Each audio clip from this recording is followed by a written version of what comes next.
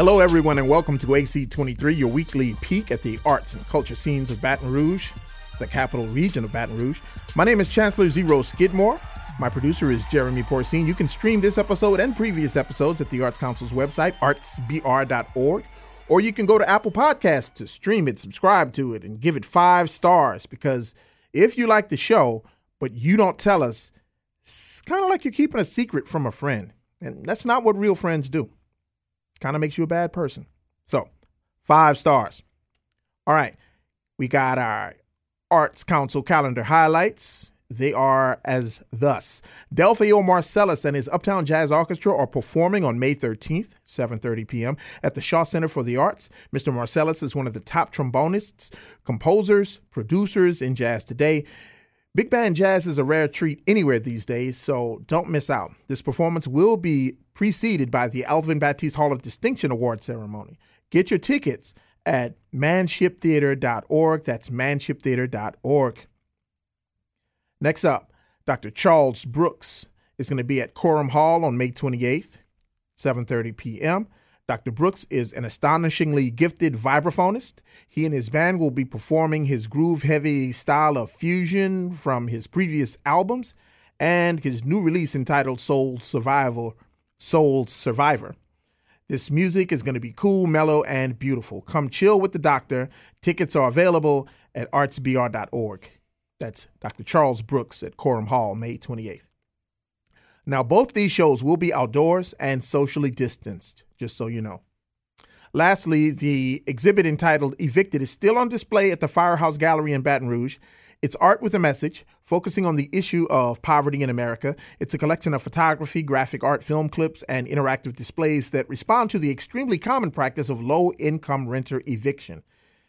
It's unique, it's informative, and for me, it's an opportunity to spend some time really contemplating on the struggles of good people who are just not as fortunate as I am. So I really, really love this exhibit. It's up until May 28th, again, at the Firehouse Gallery. That's at 427 Laurel Street. Admission is free, but you do have to register online so that the number of indoor patrons at any given time can be controlled because of COVID-19. Register at artsbr.org. All right. Today's guest has been listening, looking, and loving his clients since 2006, when he officially started Eyewander Photo to express his photographic gifts. Those sessions have taken him across the United States and the world in pursuit of the perfect image. He and his wife, Jency Griffin Hogan, a prior AC23 guest, finished building their dream studio and home complex on Goodwood Boulevard last fall and have planted lifelong roots in their beautiful hometown of Baton Rouge. Aaron Hogan, welcome to AC23. Hey, Zero. Welcome, man. Good to be here. Yes, indeed, Excited. man. So I read in your bio that you started Eyewander in 2006. That's around the time I met you. I was working at Big Buddy at the time. That's right. I had just started at Big Buddy. I have to say 2006 because, there's a legal thing with being a student, taking income from people. I'm not going to incriminate myself or anything, but I incorporated in 2006, let's say. I've been shooting photos since 2002. Tommy Talley, who you may know, he's been on the show. First gig I ever did was Tommy's wedding. Oh, I saw those 2002, pictures. Man. I saw those pictures on social media one day, yep. I got to tell you about that real quick. I shot film and lost just about every photo and had almost nothing to share with the family. I had a few photos from the dance, the wedding, a few family pictures, but man, whoa. I shot over a roll. Like literally, I had a film camera. You could accidentally not advance the film, and so I double exposed a lot of the images. They were artsy and weird, but not usable. So man, I reduced my invoice. My big invoice was $500 to shoot his wedding. I reduced it to $250 plus. I think I took off. I think it was $243.50 or something like that. So even the masters make rookie mistakes in the beginning, right? Oh, it was sad, man. So, man, you seem like somebody who's been holding a camera since infancy. I don't know if I've ever, like now I'm looking at you like you don't have a camera in your hand, but like every time I see you, right, you're holding your camera. So like, when did you start? How'd you get into photography? It was after high school, right after high school. I sat out a year, went to Italy for like 4 months, lived with this Christian missionary dude. Whoa. Around 2000, right at 2000. And the guy was a stained glass artist as a hobby. His hobby was making stained glass art. Mm. So he taught me about lighting. We went to these beautiful churches, these cathedrals in northern Italy, and he would just point out the way the light would come through there, and I just started noticing light falling on things literally for the first time. I remember seeing it and feeling it and wanting to capture it. I had a compact film camera. It was a point and shoot I got for $1 at a garage sale before I left on the trip. So that's what I captured it with. And those photos didn't turn out at all. So when I saw the results, I was like, dang, I want to learn to capture life as I see it and make me feel what I felt when I was in that space, you know? Yeah. And so right when I got back to the United States, 4 months later, first thing I did was got a camera, a 35 millimeter film camera. I could change all the settings myself. Got books from the library. There was no YouTube then. Got books from the library and just ate it up, man. Just devoured every bit of knowledge. Started developing my own film in a darkroom before I started LSU. So as a freshman, everybody else was kind of like figuring it out. I'd already been doing it in my bathroom in a darkroom. And then Tommy said, when I met Tommy the next semester, he's like, would you shoot my wedding? I was like, I have no idea how to shoot a wedding, but sure. But yes. I was not scared. I was like, sure. So that was the beginning, I guess, 2002. Wow. And, so you mentioned a high school. Where'd you go to high school? I went to Bel Air High School.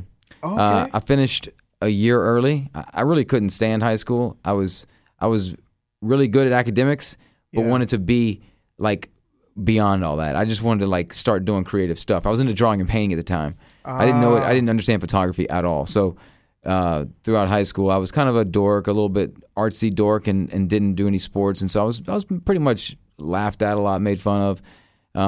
Didn't have a good experience. Didn't go to like proms, dances, and none of that stuff.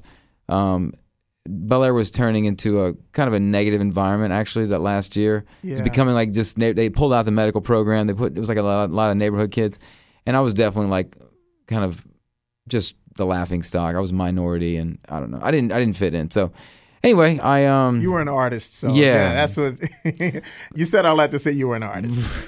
I get it. Yeah. Same here. Yeah.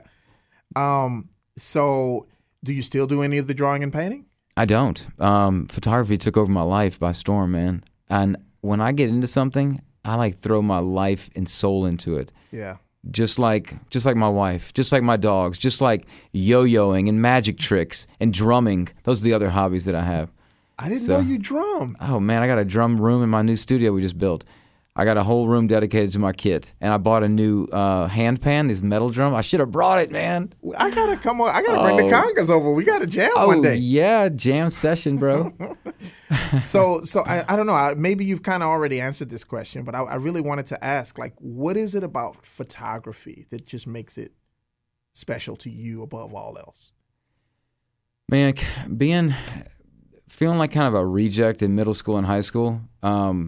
Being bullied a lot. Photography for me was a way to express my love to others by showing them the most beautiful version of themselves that I can create. Wow. And so it gave people a sense of like self-love and respect by me showing them a beautiful portrait of themselves. I photograph people more than anything. I do a lot of commercial stuff, but people is where my heart is. And taking a photo of somebody who comes to me and says, I don't like the way I look, you can't take a good picture of me. And changing that narrative that they built around themselves their whole life, and within a 30-minute session, an hour session, I've had people crying looking at the pictures on the camera, which is so meaningful to me. So that's it, man. It's like building up their soul, like giving them some kind of self-esteem boost, especially high school seniors who are like struggling with some kind of belief about themselves. They might be like me. I was made fun of a lot. Yeah. So seeing that student, I go after them, you know, and I like build them up, and the parents say, you know, you made a difference in my kid's life today. That's everything, bro. Seeing a mom cry looking at her son's pictures or daughter's pictures, bro, that's why I keep doing this, man. It feeds me every single time. If they don't want to buy anything, I don't care. I want to make sure I made a difference somehow in their life. And so it's everything I do involves some kind of emotion and beautiful light, but some way to make the person's soul like really shine. So I do headshots a lot, like corporate headshots, right? But within like a 2 or 3 minute shoot, I'm able to bring out a bit of their personality that they kind of might hide, right? Yeah. Like some men don't want to show their teeth when they're like, I don't want to smile. but I know their job is in sales, so they got to be client facing. So I like those little icebreaker. I'm like an icebreaker, you know. I kind of like get in there. I kind of chip away at that hard edge. I've seen you work. You're great at that. Thanks, man. So well, that's beautiful. That's beautiful. I've my daughter, who's a stylist, she said the exact same thing. It's uncanny. She's like, I love making people look good, look their best, and it does something for her to see them so good. Have that reaction of, oh, look how you made me look. And when thinking about the high school thing, like so often those kids are comparing themselves to people in magazines who've had great photographers shoot them, right? Absolutely. Awesome. So before camera phones, we all kind of had that one little point and shoot camera we dusted off for birthday parties and vacations, right? Now we all do photo shoots of our lunch. Has the camera phone done the art form of photography any favors? It's made people more aware of the need for having, good photography. It's made people, the better the phone gets, the more I've had to push myself, and the more we as professional photographers have had to just one-up them, right? So instead of us allowing us to be stagnant and to just like reach a plateau and then just always think, oh, I got a better camera than my clients. Now it's like, no, they might actually have a phone that produces a decent photo that competes with a DSLR or a high-end mirrorless that I'm using. So we have to constantly be educating ourselves on better techniques. For me, I've branched into video, which video is not just an every person thing. They don't just. Phones do get good video, but the editing is a whole nother situation. So constantly pushing myself. I built a studio because I love studio lighting. Studio lighting is not for the everyday person. They're able to use natural light or on-camera flash or something. Yeah. But phones still, they don't. You don't use a phone and connect it with like a studio strobe or anything like I'm using. It's not really possible. So I think the edge that I'm able to have is to educate myself on better lighting techniques. Yeah. And with that, I'm able to bring out better quality images. So having a lot more experience in video has helped make my photography better. I think all these good cameras out there just makes me constantly want to get better and better and better every year. It's easy, trust me, to want to. This is my 18th year as a professional. Easy to want to just like sit back and finally just rest and be like, okay, I've reached a point where I can just coast. But it's not possible because the consumer phone, the iPhone 12 or whatever, dude, it's damn good.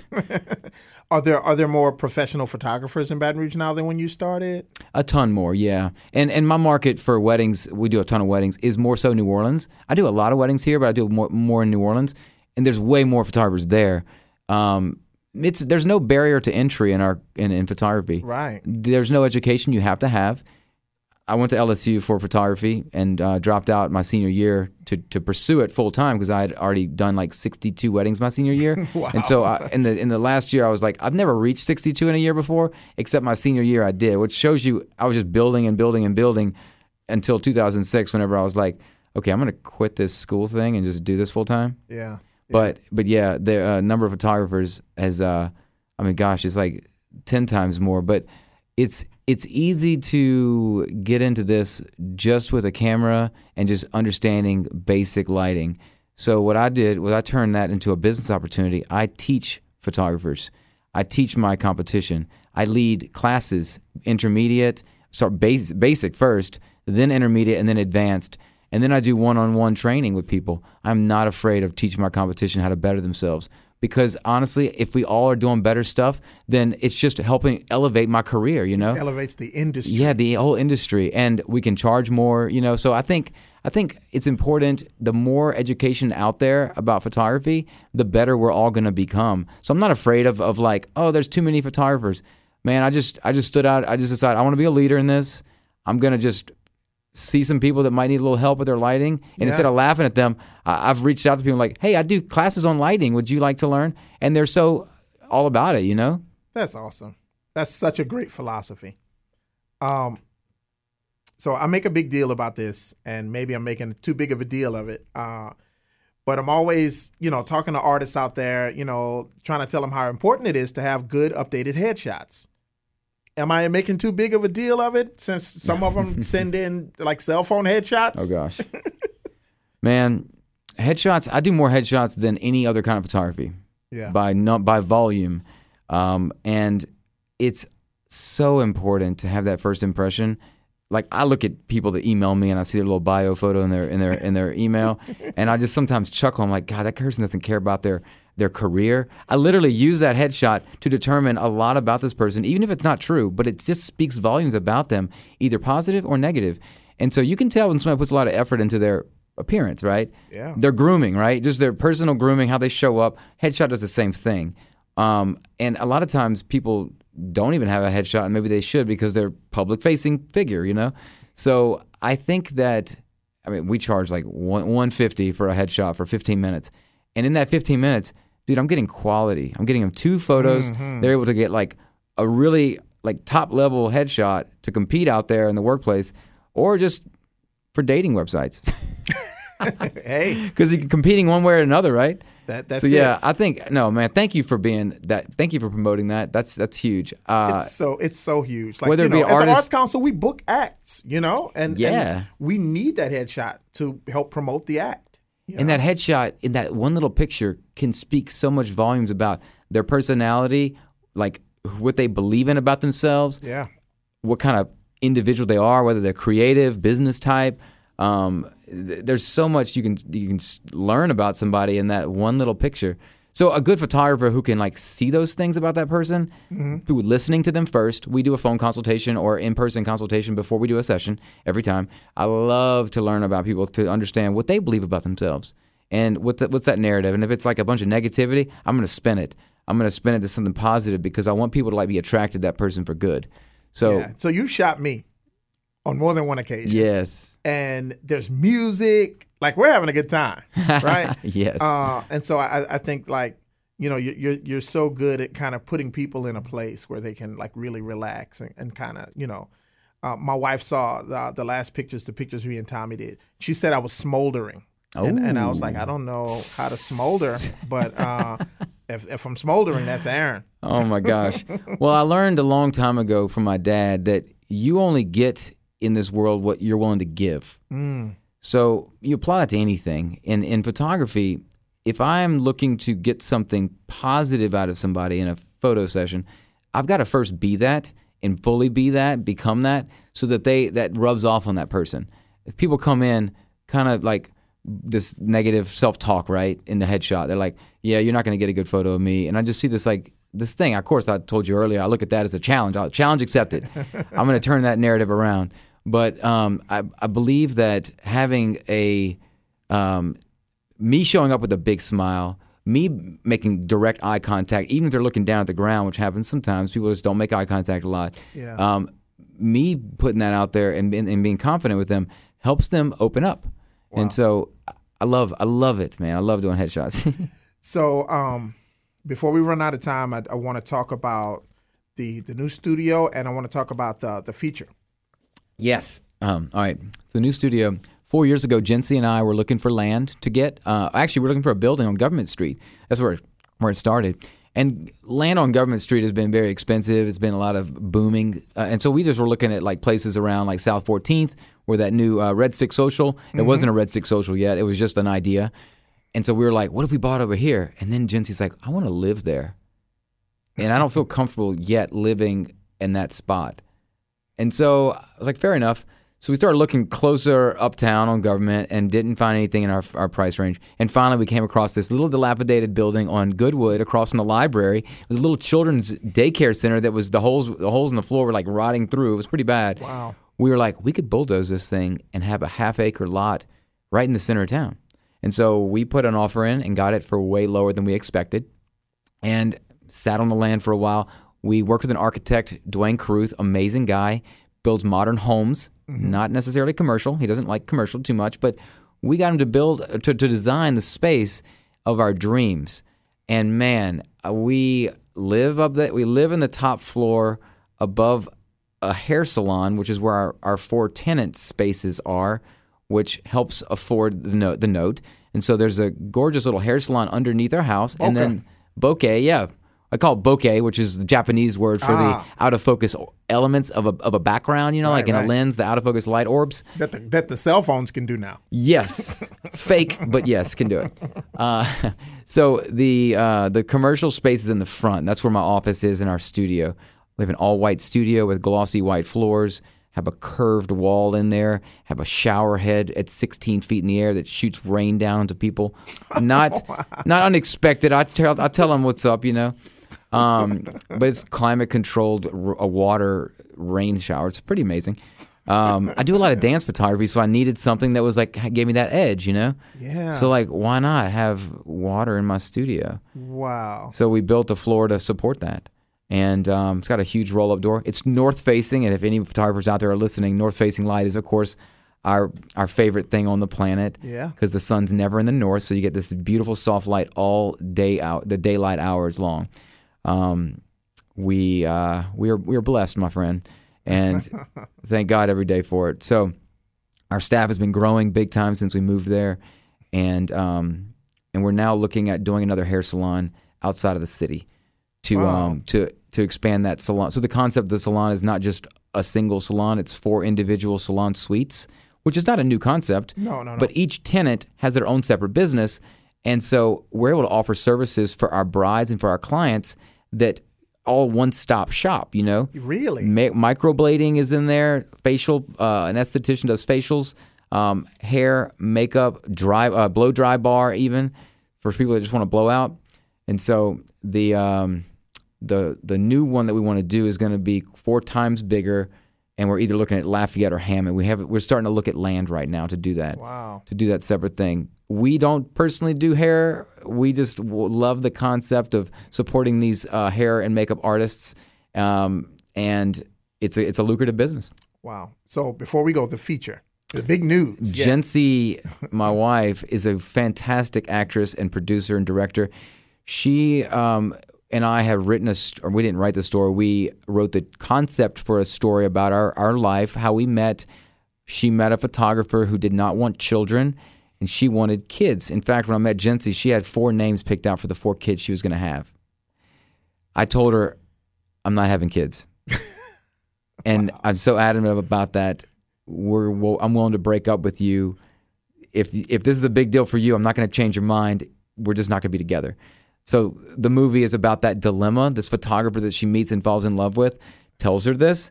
And he says, what if, in the movie, he's talking about, what if we had this alternative life where we do more humanitarian work and are able to give back to our most important relationships around us rather than just have a family where we just think more about ourselves, And so in reality, Jency bought into that. And so we have done humanitarian work in Haiti. We work with the Rotary Group. And love that. Love their mission, man. And working with some groups in Baton Rouge that are benefiting North Baton Rouge kids, helping them get jobs. So our church has 2 organizations, nonprofits that we work through. And so our lives have become very others-focused. And beautiful.